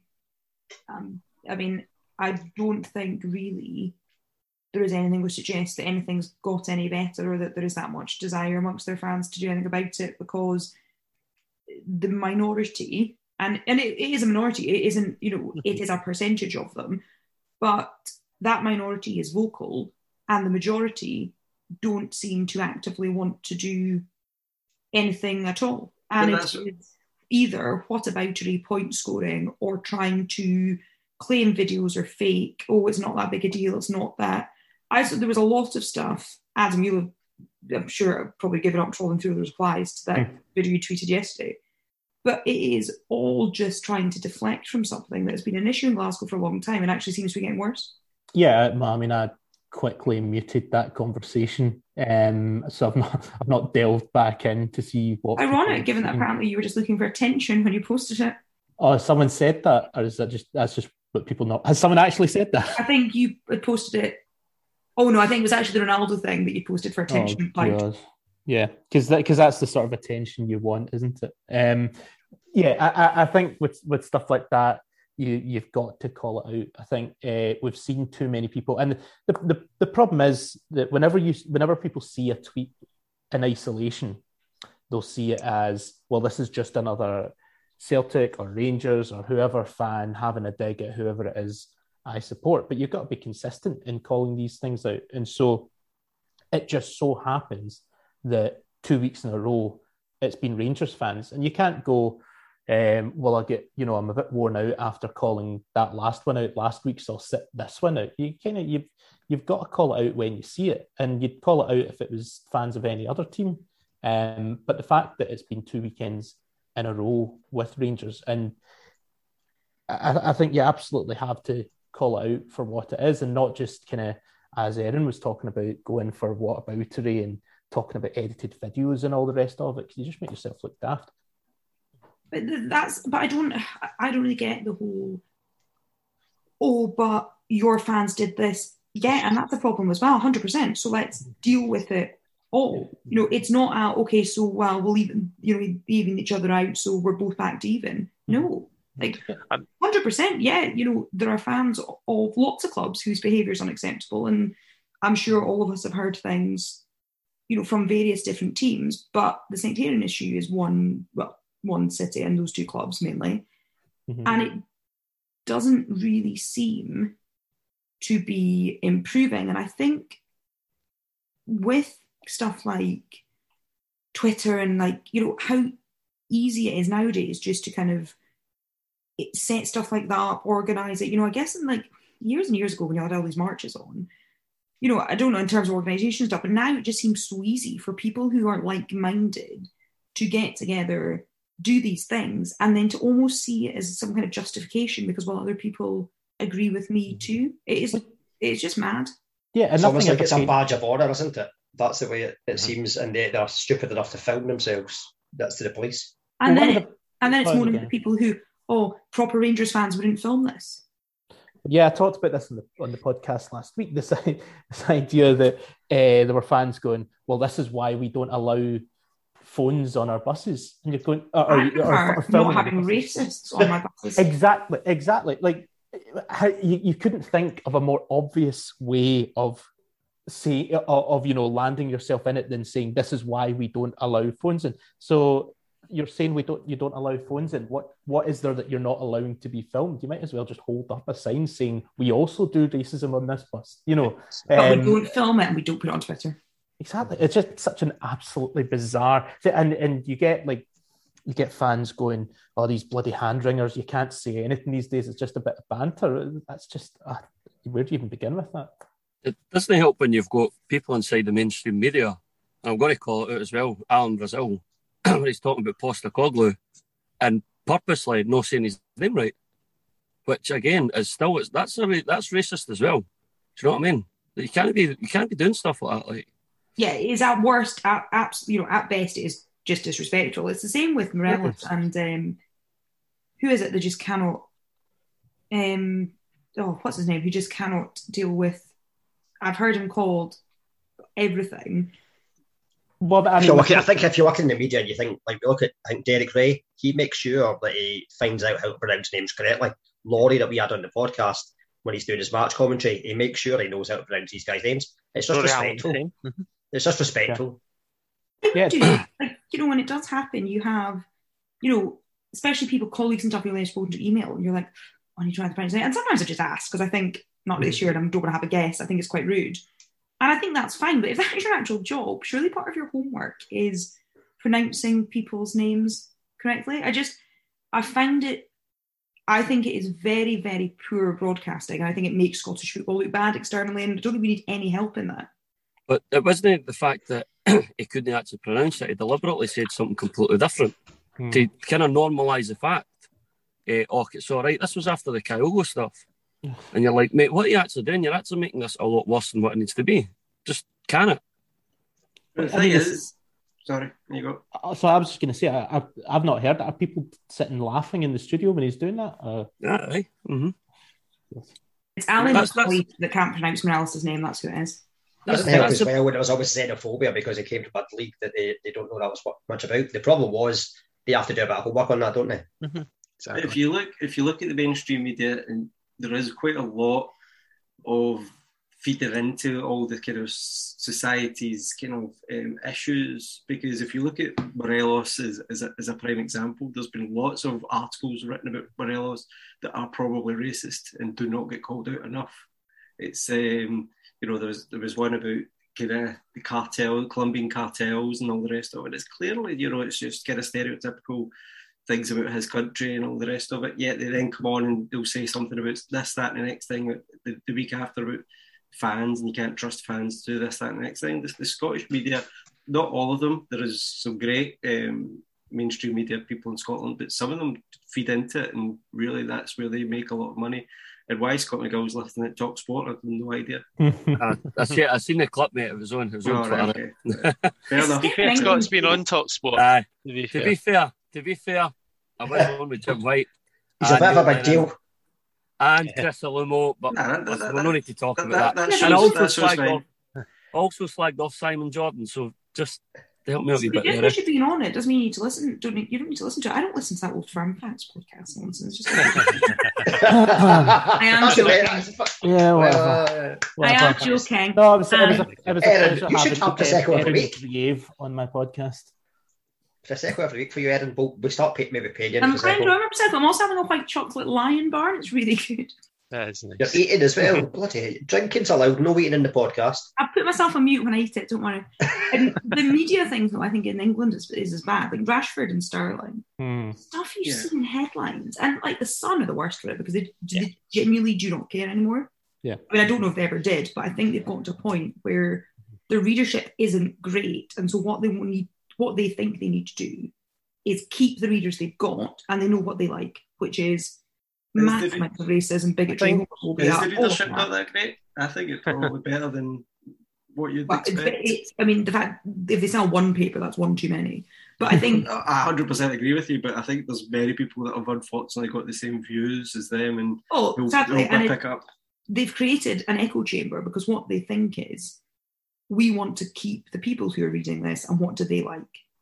And that's what it is. And it's not news, it's not reporting. It is catering to people who absolutely think it's disgusting that Marcus Rashford's made a bit of money. How dare he? It's horrific. The thing about the Sun, and particularly with Mail Online, is when it comes to footballers, what they'll, or essentially just high-profile black people, let's talk Marcus Rashford, Meghan Markle, whoever. So you see a lot of stuff on, say, the Mail Online, where it's absolutely on paper not racist, but they know who their audience is and they're pandering to them. So it's not straightforward. It's not racist to say that Raheem Sterling spent a lot of money on a house, but if you look, they're not publishing those stories the day after Harry Kane misses a penalty. They're not saying Harry Kane misses a penalty and then spends a few £100,000 on glamorous house. But they ran these stories about Raheem Sterling, and they know what they're doing when they're doing these stories about Sterling or Rashford. And the amount of stories that you see about Meghan Markle as well, whereas they're not calling her a name. There's not necessarily an insult, but they're portraying her in a negative light over the pettiest of stuff. And they know that whether it's conscious or subconscious, a lot of their readers have a kind of racially charged prejudice towards There's a really good headlines about Meghan Markle and Kate Middleton, which are the same. So they say Kate Middleton's craving for avocados during pregnancy. Oh, Meghan Markle eats avocados and this causes, deforestation, all this stuff. Kate Middleton lovingly cradles bump at public event.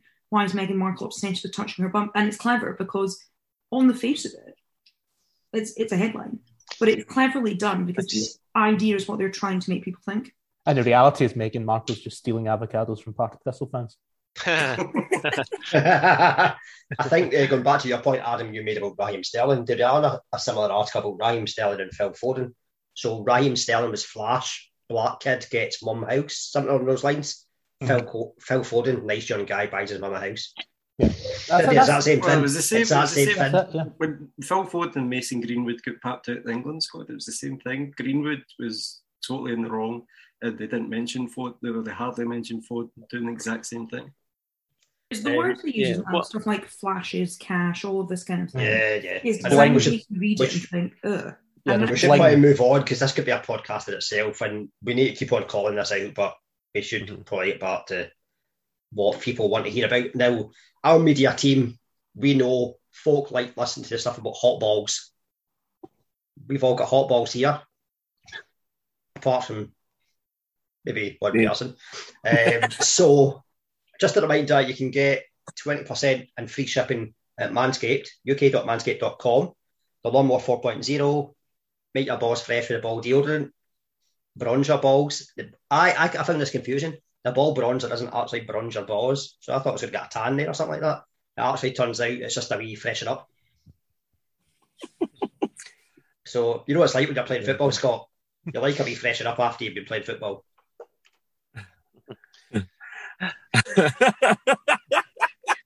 I just don't know how you wanted your boys to be tanned. What is that about? just these boys. The rest of his fine. I'm fine apart from that, but I don't get my balls out in the back garden, do I? I'm wondering. Adam's obviously going to do his big face reveal. Is he going to be a Manscaped campaign as well? What I want to know is from the man who is so funny, give us a tagline that you would use relating to Scottish football that we can use to promote our paid partnership with Manscaped. But to be clear, we're not paying Adam for this work.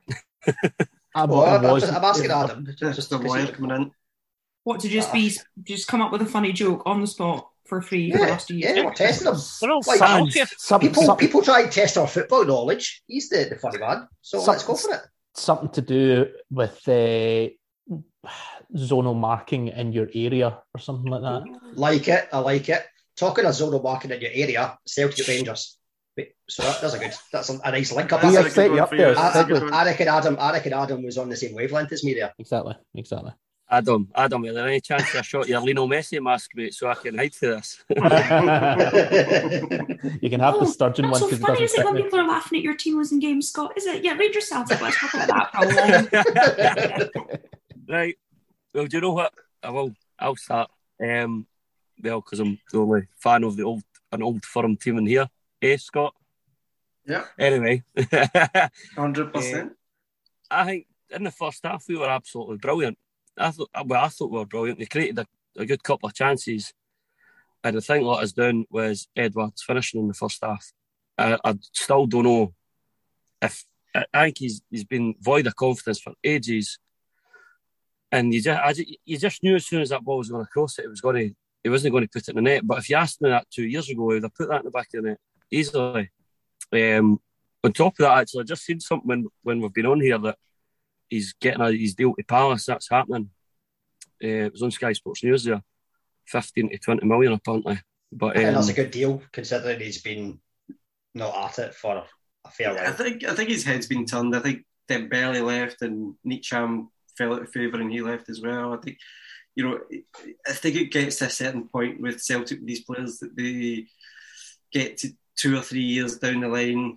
Ayer was pretty much the same, where they're kind of thinking, well, that's me, that's the stepping stone effect, and that's, they start looking elsewhere. But I did warn you, Miguel, last week that that's what happens sometimes in firms, that it's a kind of take your chances, because if you don't, you can rue them, and that's what happened. What are you talking about? You were saying it was going to be 4-4. I said that, and I said the other one, just so I'd be right at least once. But it's funny how we all did predict it to be a high scoring game, and defences were terrible. I said 1-0, 0-0. I think I said. Get your money on 0-0. You're still wrong then if you said the Hunnies and I know, but it was zonal marking. It was zonal marking. But Miguel, tell us more about Celtic. Tell us more about Celtic, Miguel, because I don't think you're that bad. No, mate. I think you deserve to win the game. See, if you watch the corner kick coming in slow time, Celtic's defence didn't watch the corner kick coming in. Well, they actually did, but it was only Welsh that lost. He lost Helander because Helander's run, he kind of darts into the back a wee bit before coming back forward, and he loses him in the melee of the 3 players in front of him. And how does Helander even allowed to get him? Surely you mark. I know if you do a mix of zonal and man, surely your first thing is you mark your 2 or 3 biggest threats. Don't let them get a run, and then zonal mark the rest. Starts at the edge of the box, but at the same time, it's just the fact that Welsh has came in. He's still a young boy. It's experience he's lost out, and that's really all it is. And apart from that, he's actually had a brilliant game. But he's also maybe had a couple of tests with him before and thought Helander's got the run on him, so you can't go tight touch in that position at that point if you're thinking, well, that player's just goes past me. So it is a hard one. The only thing I'll say is, because I mentioned this in the WhatsApp thing, is that when a manager comes in, usually they fix the defence first and then they build on that, and that's not really happened under Ange at Celtic. And I can understand why. They have spent money on Starfelt that they probably feel will come good at the end, but it's still a bit creaky just now. But if they don't sign another centre-back, I'll be very surprised. I don't think you can say Celtic were bad defensively. I think they were bad at that piece. But they were bad at that. That's the thing. That's the thing. They have been bad defensively already this season. They were bad defensively in Holland. But I can't agree with that, mate. I can't agree with that, because the 2 goals in Holland were just human error. They were mistakes. Like in your defence. They're in your defence. It's your defenders and your keepers making the fucking mistakes. But then Edwards made a mistake. He's no squad. Kyogo's made a mistake. He's no squad, so you can't just blame the defence. No, but they lost 1-0. So that's how they lost, because of that one mistake. But that's not. It's not because of one mistake. That's not all they lost the game on, though, Scott. I know. But listen, Scott, wait a minute. Scott, Edward misses a chance. Kyogo should have squared it with the river. Kyogo should have shot. You can't blame the defence. The defence, I think, had an actually really good game. But this is what happens. They slip off at a set piece. But what happens is when you score 4 against certain teams, you score 5 against certain teams, there will be a time where you don't score and then you switched on to it. And that's what that was the issue. Celtic going forward this season have not had any troubles. So they look fine. Yet they're bringing in another winger, which you probably need actually in the left-hand side. But they probably need to have another centre-back in there. And that's Scott, see the game finished with a possession at 66% to Celtic. That, to me, screams out that Celtic never done enough with the ball. That does the scream. But who created both chances and who had both chances on goal? They're even. No, Rangers had 15 shots. Celtic had the better chances. It doesn't matter who the better chances. They still created more. If you lose 1-0, it doesn't matter who created the better chances, who scored. I know, but that's not the full thing. Adam, you're delighted you've won tonight. The Edouard chance comes down to a shot off target. That's what that is. And it's the biggest chance in the first half. And if he puts that away, it's a totally different game. 100%. Joe Hart should have saved it. Yeah, sorry, I missed you. Joe Hart should have saved the header. Do you think he could have done better? No, really, mate. It's a brilliant ball into the area, isn't it? Mm-hmm.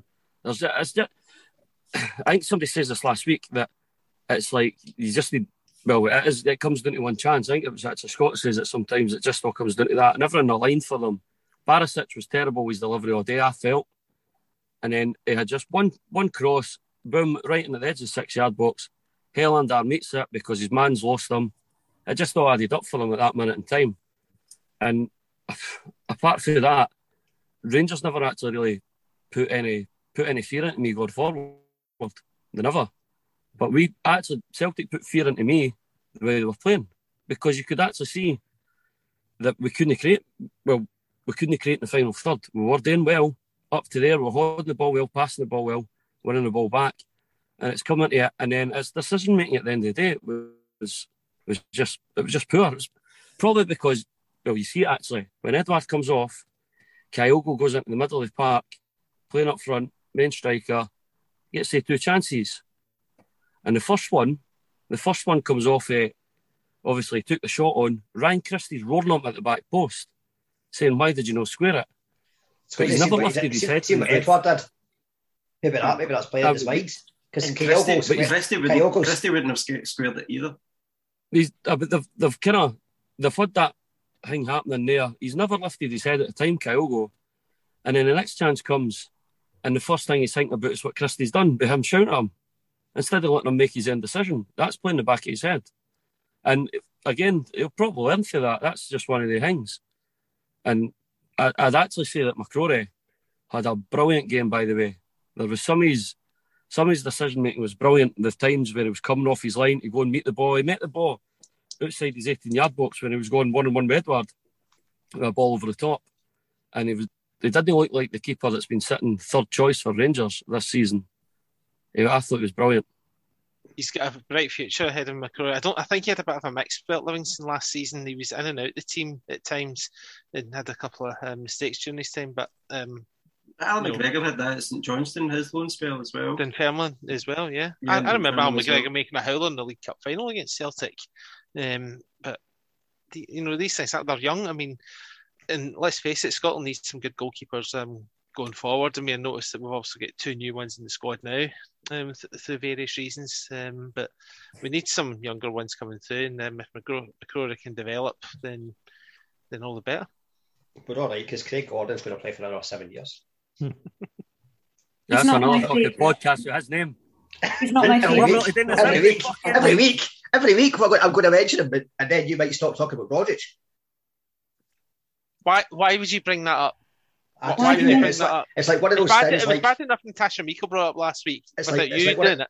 It's like one of those things, like, get it out before someone slags you about it. No, don't, because Adam will have a whole store of jokes about it, and we don't need to hear them. I think we do need to hear them. What jokes? About which bit? We don't talk about stuff from that long ago. No. Adam, what did you think of the game as a neutral? Or maybe not as neutral, we don't know. I like that introduction, assuming that I'm a neutral. It's nice someone does that. Try to protect you. I'm trying to protect you. Well, you're right for both sides. You're right for websites for both of them, to be fair. Yeah. And you're quite mean about both of them on Twitter. Well, yeah, this is true. But they've only got themselves to blame. So, yeah, I was kind of same. I thought it was going to be a high scoring game as well. Going into it, I thought Rangers were going to be very vulnerable. I watched Rangers on Thursday night against Alashkert, and yeah, they, aside from the fact that they had players out, they just looked so tired. And I know that the Alashkert game was played in pretty high temperatures and everything like that. And my assumption then was, going from Thursday night to Sunday lunchtime, playing in those temperatures in a high stakes match, with a third choice keeper, third choice right back, and everything like that. I thought that there's no way they're getting through that game without losing 2 or 3 goals. But I also thought that the psychological edge that Rangers had over Celtic from last season wasn't going to have entirely dissipated. So I kind of was expecting a high scoring game.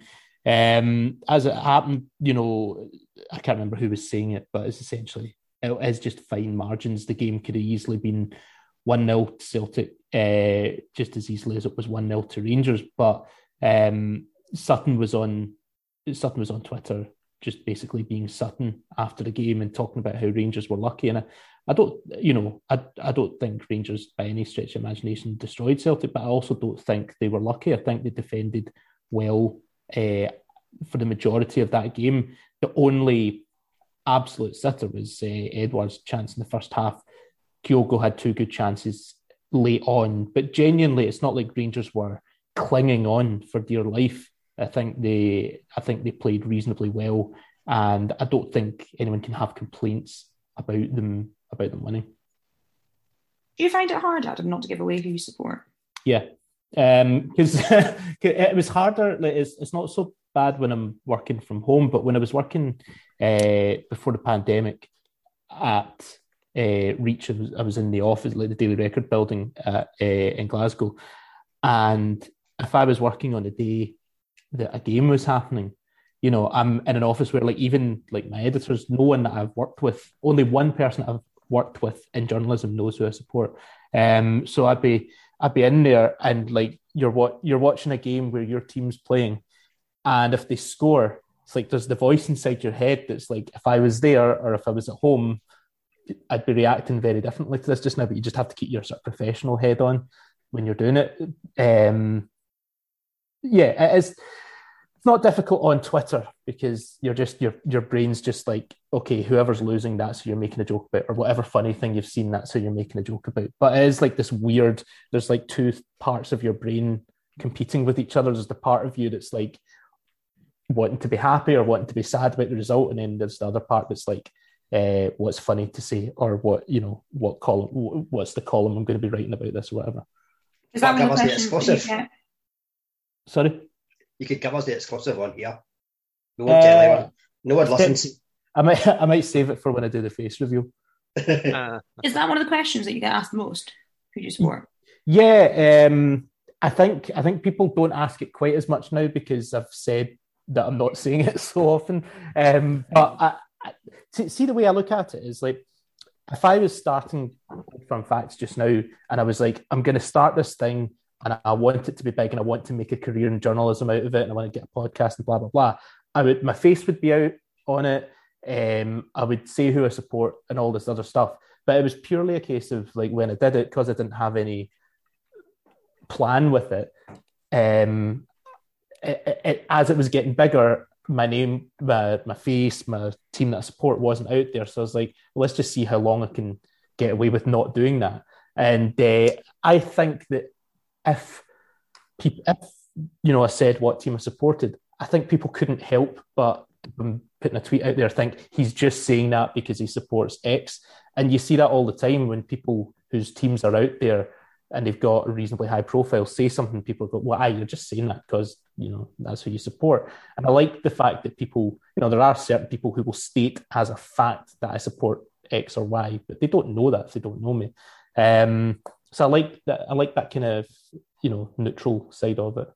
I always find when I'm on Twitter or writing for my blog and stuff, and then if I write about one of the Old Firm, they'll say, "Oh, he's a Rangers fan," or "He's a Celtic fan," and see if I'm getting slagged off both sides, then I know I'm doing something right. Yeah, that's how I always find it.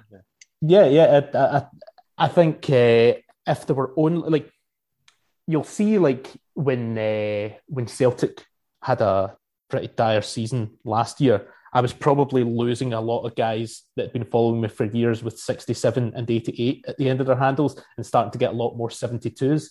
But in general, like most people will know, he gives it out to all teams kind of equally. But the nature of it, when it's Celtic that were losing last season, there's a lot more jokes about Celtic.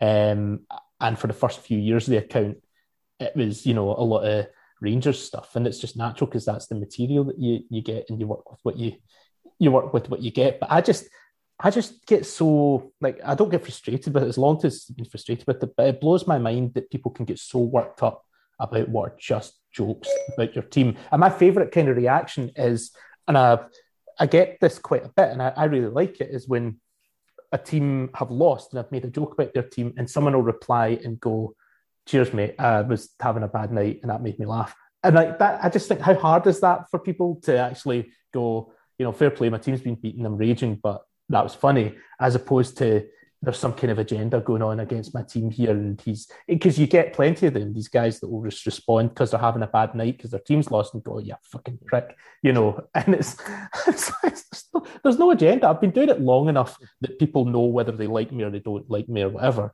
And to think at this point that I've got some kind of agenda against a particular team, I just think these people need to get out more. Yeah, I used to like it. Like last season when Aberdeen were so bad, you just think, "I hate football, raging about this. This is horrendous." And I would go on and see something on Twitter and I think it's quite funny for that, actually.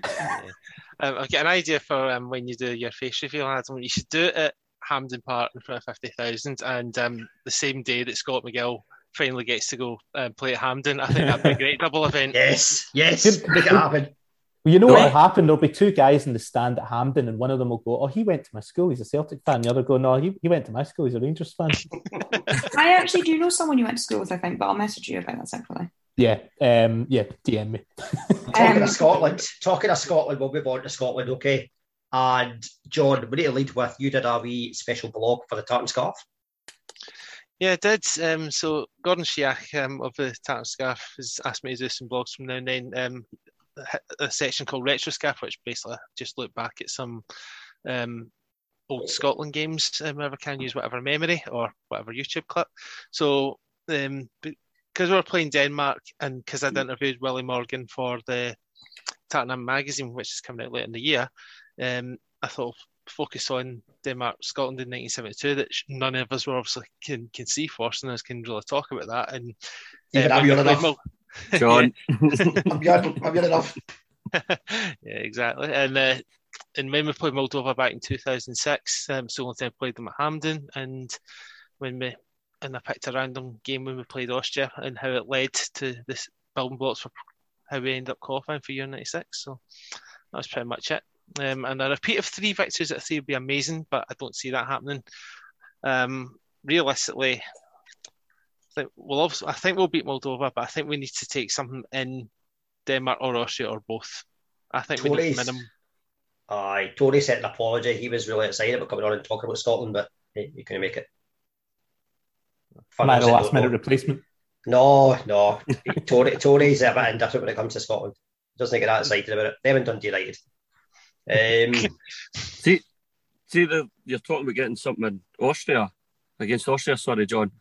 I think it's a big positive. I mentioned it last week that the big strikers at the game for them. I can't remember his name right enough, but I just remember he caused us some amount of problems, like, and obviously scoring as well. But that's definitely a positive. And I think they're beatable, by the way. I must say that I wasn't overly impressed with Austria in the tournament until they played Italy, but they played very well in that game against Italy. VAR pretty much denied them victory. It was the right decision, obviously, the offside goal, but it was cruel on them at the time. That was probably their best performance in the tournament, because I don't think they were overly impressive. mean, obviously we can't say who's impressive and who's not. We've just got to produce a game. I just hope that McGinn's back for the games, that he's recovered okay from. He's obviously put a COVID test, etc. But just wait and see. Just see. Hopefully, there's no more COVID issues between now and next week, because this is the thing we've got to deal with as well. At least we've got Billy Gilmore though to get excited about again. Mm-hmm. Yeah, definitely. Are we all going on Saturday? I am. Yep. I am. I'm taking my oldest boy to his first game. His first ever football game. His first ever game. Yep. Oh wow! Wow. Right.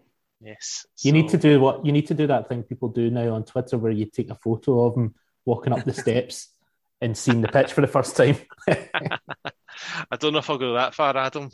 He's been on Sky Sports News a couple of times, so has he? Yeah. Adam, he's too young to come on your podcast. He speaks a lot of sense. He actually speaks a lot of sense, to be fair. Callum he's the star of the show, by the way, on Sky. Mm-hmm. He is. Definitely. A couple of years ago on the podcast. Couple of years, maybe. He'd come on if I asked him, to be fair. I know he would. He's been on. Well, did he make it on, or was it just the preview when we were doing the... He did a preview video that most of us did. Well, you did, yes. JB, and near did you, Scott. Aaron and Scott McGill did. Thank goodness. And the raffle when we were doing the raffle. Yeah, that was hilarious. He was the star there when he said something nice about your boss. Aye. My Welsh boss, who happens to be called Sean, he says that well done, Sean the sheep. He'll be setting up a rival Twitter soon. He's quite funny. He's good. Yeah, I've got plenty of competition, but there's always room for one more. Do you worry about that someone will set up like a funnier page? That would stress me out. Oh, that means you think there's somebody that can be funnier there, Erin. I don't think they necessarily can, but I think I would always worry that that's on the horizon. Oh, no, I don't think that the thing about Scottish football, and maybe this is just me being like too naive or whatever, but most of the people, like you don't get me wrong, I get on a daily basis people who will tell me that they don't like what I'm doing, but in terms of people who are making stuff, being creative in some way, so whether it's writing or illustration or anything that's vaguely creative involving the Scottish football, most of those people, and everyone knows, or people tend to know who the exceptions are. Most of those people are very good at working with each other and promoting each other's stuff. So I'm like, the more people making jokes, the better. The more people, because it all helps each other and it all helps the image of Scottish football. So whether it's doing stuff for TV, for radio, for podcasts, for whatever, most of those people in that world tend to be like, I'll come on your thing, or you come on my thing, or I'll promote your thing. And everyone's just trying to help each other get along. That's been my experience anyway. And there are obvious exceptions to that. But most people, it's not a competition thing. It's just trying to help each other up the ladder. That's the on-air answer. So what you're trying to say is that we need to be funny for you to retweet some of our stuff.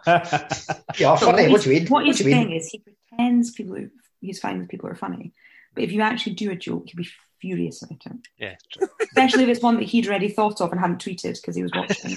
Well, do you know, I was seeing that happens sometimes, but, saying it earlier about waiting until the end of the game.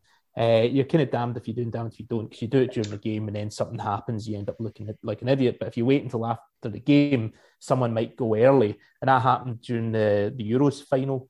And I made a meme about just the second Chiellini pulled. Was it Saka that Chiellini? Saka, yeah.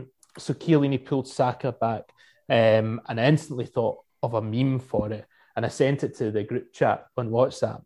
And I think subconsciously I was like, well, if I send it to the group chat, they'll at least know that I thought of it at this moment, in case someone does the same thing. And someone did do something very similar, and I hadn't seen that, and I tweeted mine out. And mine still did fine, but someone pointed out, going, "Oh, this person beat you to it," and I was like, "Bastards!" And then I was like taking a screenshot of the group chat, going, "Look, I did think of it at like 21:47." I'm petty. I think the title that you had was your podcast, though, with that reference was quite good. I liked it. Oh, Itsy Bitsy Teeny Weeny Shirt Pull by Giorgio Collini. Yeah. I was quite pleased. Honestly, like, see tonight after we finished, I've got to do the edit for my podcast, which we recorded earlier on, and I need to do that before I go to bed tonight. And that's one of the things like I'm really like take too long over is like I need to make sure this has got a good title. That's been one of my favorite things with the podcast is getting the opportunity to do these ridiculous titles for it. John, what was our favourite title? I think it was about Kelly Brook. Oh, was it not something about Kelly Brook's Lady Garden or something like that? Aye, because she was into the garden and all that. So yeah, I think that was Craig, our director of podcasting, came up with that. He mentioned that on the podcast. Aye, he did. Adam, did your wife like football as well? She couldn't give a shit. Same with mine. You show them, and she's like, "This means nothing to me at all." Yeah, but I think that's a good thing because my missus doesn't like football either, and I actually think that's quite refreshing because it means you get to talk about other things. It means you get your independence. I was talking about this on the podcast the other week. It's like my wife seems really happy, and I think that is because she's not into football and she's not on Twitter, and like those are two keys to happiness right there. It's not relying on a football team and not having to check the Twitter notifications. So she lives in this blissful world where she can not care about any of that stuff. But yeah, she finds there's jokes that I'll tell her, and maybe she's just giving me a pity laugh or whatever. Because there'll be a reference, but sometimes I'll be like, I'll tell her something. I'll be like, in order for you to understand this joke, you need to understand that Scott Brown does this. Or like I probably funniest jokes are the ones you've got to explain, aren't they? Yeah, that definitely. Yeah, if I have to explain it and then go, trust me, it's funny. Trust me, someone on Twitter said that was funny, mate. You know, just show her how many folk liked it. Say, I'm a funny guy. You're like, that's it. I'm a big deal. But that's it. Like if I tell a joke when we're just sitting watching TV and she doesn't laugh, I could just go, do you want to look at how many followers I've got on Twitter, by the way? So Scotland... That's a bit creepy. See, when you think about it, the way you've got like 70,000 followers, that kind of... It's like, lucky in that, no? What do you think about that? We're like all famous in that, Scott. Brilliant. No, but just the term followers... You know what? It's not as creepy as you asking that question in your van.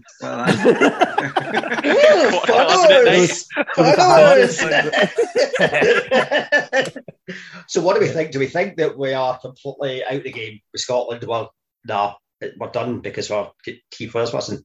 Not necessarily. I mean, I think Denmark's going to be a hard one because Denmark are a bloody good side. They showed that in the Euros. They got to semi-final. So anything we get in Copenhagen, I think, is a bonus. We should win on Saturday. We've said that often enough, but we really should beat Moldova. But Austria, I think we need something after the fact that we drew at Hampden against them and the fact that we drew in Israel. I actually would go as far as say we need to beat Austria if we want to get second place at minimum. And this is something that Scotland haven't done enough of, apart from Croatia in 2013 when we were already out. We haven't really had a signature result away from home since France 2007, and if you're going to qualify for a tournament, you need to make them lay down a marker and put a statement, and getting a result in Austria would certainly do that for us. Would it be typically Scottish for us to get us out in Copenhagen? Mm-hmm. I would take that. And then losing Saturday. They can't lose on Saturday. I don't want my boy. I want to prepare my boy for when good teams beat us. Saying this is what it's like. I don't want him starting to think, we're that bad, we're going to lose to Moldova. I think we will beat Moldova. So, I think we will draw with Denmark. I would love that. I would love us to win all of the games. Of course. We all would. That's why we're Scotland fans. I know, yeah. I've got the pleasure of meeting one of the podcast team on Saturday as well, I think. Oh, is that me? That's me. Yeah, pleasure. I'm trying to pick you up now. I'm slacking you, fella. I'm trying to get you. I think we're having a podcast pre-football drinks. Right. We may have one or two. Need to talk about that on the WhatsApp channel. Let's not tell everyone. We shall. No, we don't want it. We'll get swarmed, and we can't tell folk we're going because it'll just be Yeah. I'll just be like holding the autograph book. And if While I come they along sign. with Callum, then nobody will get any attention. I don't want to deflect attention for you guys. So. Exactly. So, what? Let's hope we can do it. Do you want a quick team together? So we try and get a wee quick team together very quickly. Christ. Well, Craig Orland's in goal. Yes. Whether Scott McGill likes it or not. Thierry plays. Sander Clark. Hanley plays. Mm-hmm. Who's the third defender? I assume we're still going to Jack back. Hendry, I think. Especially if McTominay's out. Yeah, I would agree. Jack Hendry. O'Donnell has to start because we've no other person I don't think would maybe play right wing back, is there? Ryan Fraser. Fraser, but I don't think against Denmark. I think not Denmark. O'Donnell. Obviously, Andy Robertson. Gilbert, McGregor, and McLean. I would start Turnbull if McGinn can't play against Denmark. Yeah, me too. Because I think I'd go Turnbull. Give us something more going forward. Okay, Adam, do you agree? A lot. Yeah, I would go with that. I think Turnbull's got a very good case for being in there. And then Dykes and Adams. Yeah. Oh, that was easy. Well, that was the easiest Scotland team we've ever put together. But my God. Are we like, you is Steve Clark got to us? Are we now like, right, let's just not go with the team we want. But then let's go with the team that Steve Clark will pick because he's the boss. Steve Clark will throw in a curveball. Yeah, sometimes he does that. Might not be two strikers. That's the thing that I think he might not go with. He might play Christie. Adams. He might play Christie. He might play Lewis Ferguson for all we know. I was kind of surprised. I'll be honest. I think before I would have had Lewis Ferguson in the squad. At the moment, I'm quite surprised. To be honest, he's been hot and cold, I would say, this season. And I don't know if him playing yesterday means he's not going because he came off. And I don't know. But Steve Clark does like him. That was prior to obviously calling him up for the squad. He's been tracking him for a while and he has considered him. And I suppose he's got that kind of awkwardness in terms, and I mean that in a polite way, a good way. Like he can do everything in midfield. With the call-offs and with that kind of, sometimes he likes to go with two, sometimes he likes to play somebody in behind. I'm surprised again that Gould's not getting. Maybe he's thinking that he's let him bed in at his new club first, or maybe he just doesn't like him. I think there's quarantine restrictions as well from coming back. I think you've got a better chance getting in the squad, Scott. To be honest, I just don't think he likes Gould.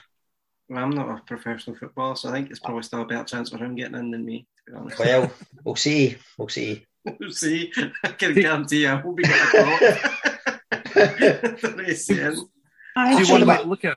One way to look at it is, I think the majority of the players in the squad will actually get a game, maybe get a chance to start, because there's 3 games. That's a lot of football in terms of 7 days, especially at that intensity as well. He might come on, Ferguson. I think his best chance of getting on in any 3 games is coming on against Moldova, providing that we're in a good position in the game. You don't want to assume, I know Moldova lost 8-0 to Denmark early in the group, but these are the sort of games that can catch you out if you think the game's won before you even step on the park. You've still got to do the business and be professional about it. But we were professional enough against the Faroes, to be fair. And Scotland are like Rangers and Celtic in Europe. There's no guarantees, so you've got to take everything seriously and put your markers down and get goals. Do you hear that, Adam? Take everything in Scottish football seriously. That was a dig. yeah, I couldn't agree less. That's the worry, though, isn't it? Goals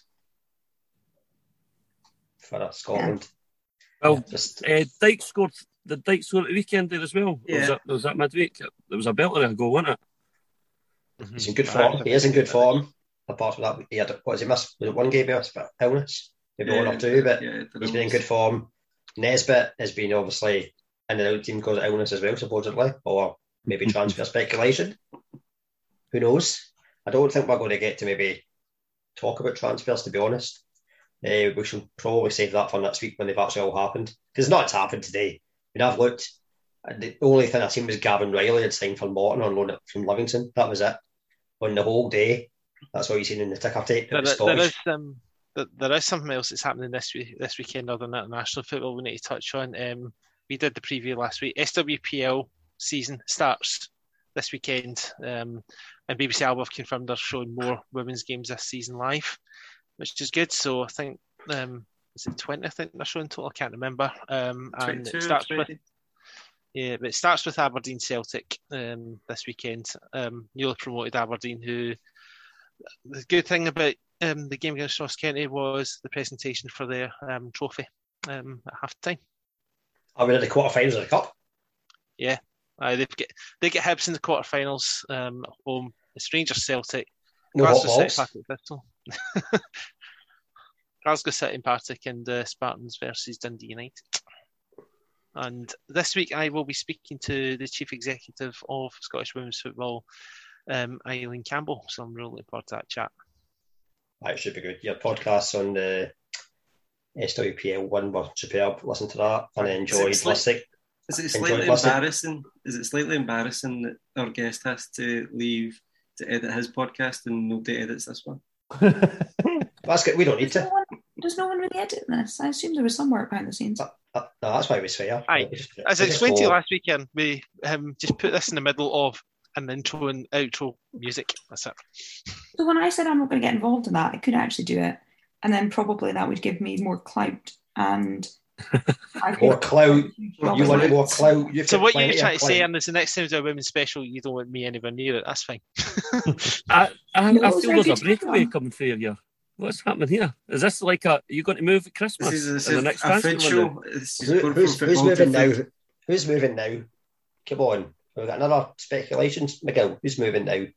Just Erin's talking about wanting more clout. It sounds like she's like one of these players that is using it as a stepping stone. Aye, this is what she does. Every usually players wait maybe a year before they've been with the team. Mm-hmm. Erin within 2 weeks after she signed her 10-year contract.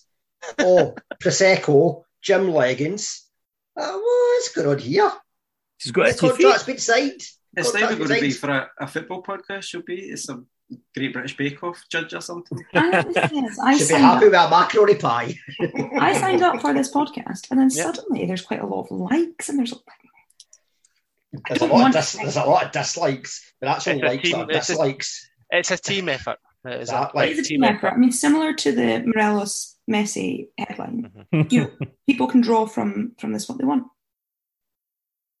I like that you just signed that off with a clink of your. It was a complete mistake. It was my nails. It was a mistake. I'm just having a little Monday bank holiday prosecco. It's just like a mic drop. What about your Sunday prosecco and your Saturday prosecco and your Friday prosecco? Why would you talk about that on the podcast? Because John said alluded to it earlier at the start. You were like, "Oh, it's bank holiday Monday. I'm having a wee prosecco," and John said it's just a day ending in Y. I ignored that. It's rude. No. Adam, what is your best Scottish football funny moment that you've seen, made a joke about, something really good? As in my favourite thing that I've seen, or my favourite thing that's happened to me, or either? Well, it's hard to narrow down the things that have just happened while I've been doing it. But I was, the Messi Morelos thing was great, but I loved when I think it was the National ran a headline based on a tweet that I'd done and it actually involved Aberdeen and McInnes, and the headline that the National ran, an actual news story, was Michael Stewart likes tweet calling Craig Levein a dick, and it was just I think it was McInnes had said Aberdeen were playing Hearts. Or I don't even know if Aberdeen were playing against Hearts, but it was a time when McInnes and Levein had a little bit of a bit of beef going, and McInnes had sent a note on for a player, and I just kind of zoomed in on the note and photoshopped Craig Levein's a dick, pass it on, or something like that, and right, which is not necessarily a personal belief, but it's potentially Derek McInnes's belief at the time, and Michael Stewart liked it, and that was somehow a news story. But that was another one of those moments I was like, how's this my life now? Is that not like water's wet though? No. What, sorry? On the note, is that not just like saying water is wet? Yeah. Well, some people would say that. I'm not commenting. I've got to say, I am in terms of material and everything like that. I've got to take my hat off to Craig Levein because he was very good for a while for Old Fun Fact stuff. Yeah, well, I have one final question. We always, our special guests wrap up with a best 11. Now, that's normally, obviously, the best 11 from your team. But Adam, we don't know who you support. So for you, we're going to do something different. So think about all the guests that you've had, and there's a lot of non-footballers in here. Come up with a best 11. This is really difficult, right? Because I've had, like... Was Erin's on the podcast? Yeah, well, Erin's obviously wearing the captain's armband, particularly because, you know, she's the want-away striker from your podcast. Does she play up front then? yeah, Erin through the middle. But yeah, this is difficult because I don't want to choose 11 people because then there's another like 20, 25 who'd be like, why am I not in this starting 11? So what I'm thinking is that instead of here's the 11 that are on the pitch, here's what some of the guests would be doing around it. So, for instance, Amy McDonald isn't in the team, but she's singing the anthem before the game, right? And Stuart Braithwaite from Mogwai's playing guitar while Amy's singing. You've got... Erin could be the captain if she wants, but inevitably, if I'm involved in this, there's going to be some kind of on-the-pitch scuffle, and Erin could be dealing with the legal fallout from that. Oh, are you picking yourself, Adam? Adam, you're picking yourself in the team? I'm the guy that's making crap jokes about whatever happens during the games. And so I'm doing that. You've got Chris McQueen will be tweeting about it. Keith from Football Tweets will be drawing it. Who else have I got? The angry phone in the next day is going to be hosted by Gordon Duncan. Stuart Cosgrove and Tam Cowan will be joking about it on the radio. The manager will obviously be Craig Brown because he was on the show. Derek Ray and Rory Hamilton are commentating on it. Emma Dodds is in the studio. Jane Lewis pitch side. Who else was John on Mackay, is he reading the news about the scuffles on the pitch? Yeah, John. Yeah, if it's getting to that extent where it's actually no longer just a sports story, and John Mackay is talking about it in grave tones on. In fact, it's not even just on the STV News. It's like a feature segment on Scotland Tonight as they examine the fallout from Old Firm Factsgate. If one question, who is your most wanted guest you would like on the podcast? Oh, that's really, really difficult. Is that John Mackay?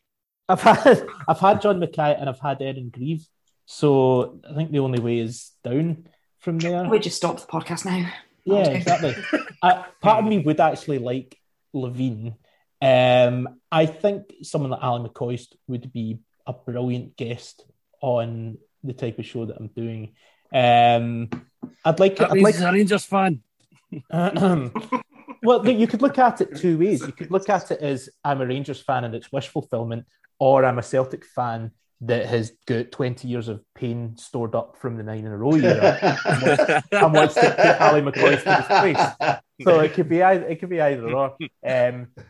Maybe the dream scenario would be to just have, because it's two guests to have on every show, is just have Henrik Larsson and Brian Laudrup in the studio together. Oh, that would be good. That would be good.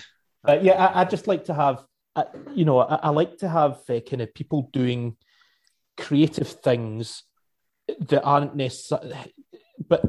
necessarily involved in football, but they are Scottish football fans. Because yes, so I've not really had footballers on the show, and I might have footballers on at some point. But just like a lot of the guests have been, comedians and writers and people like that. And I have been particularly over the last few weeks, I've had a few journalists and reporters and people like that on. But I like people who are basically funny or entertaining and interesting and happen to be really into Scottish football. Good answer. I think on that note, that will be a wrap. Pleasure having you on, Adam. Thanks for having me on. Really enjoyed it. Thanks for fancy coming on, Adam. Brilliant. Coming on again, you're more than welcome. Everybody else, I might see a couple of you on Saturday, see what happens. And we'll be back next week to talk about having 6 points. Let's hope so. Cheers, guys. Cheers, guys. Thanks a lot.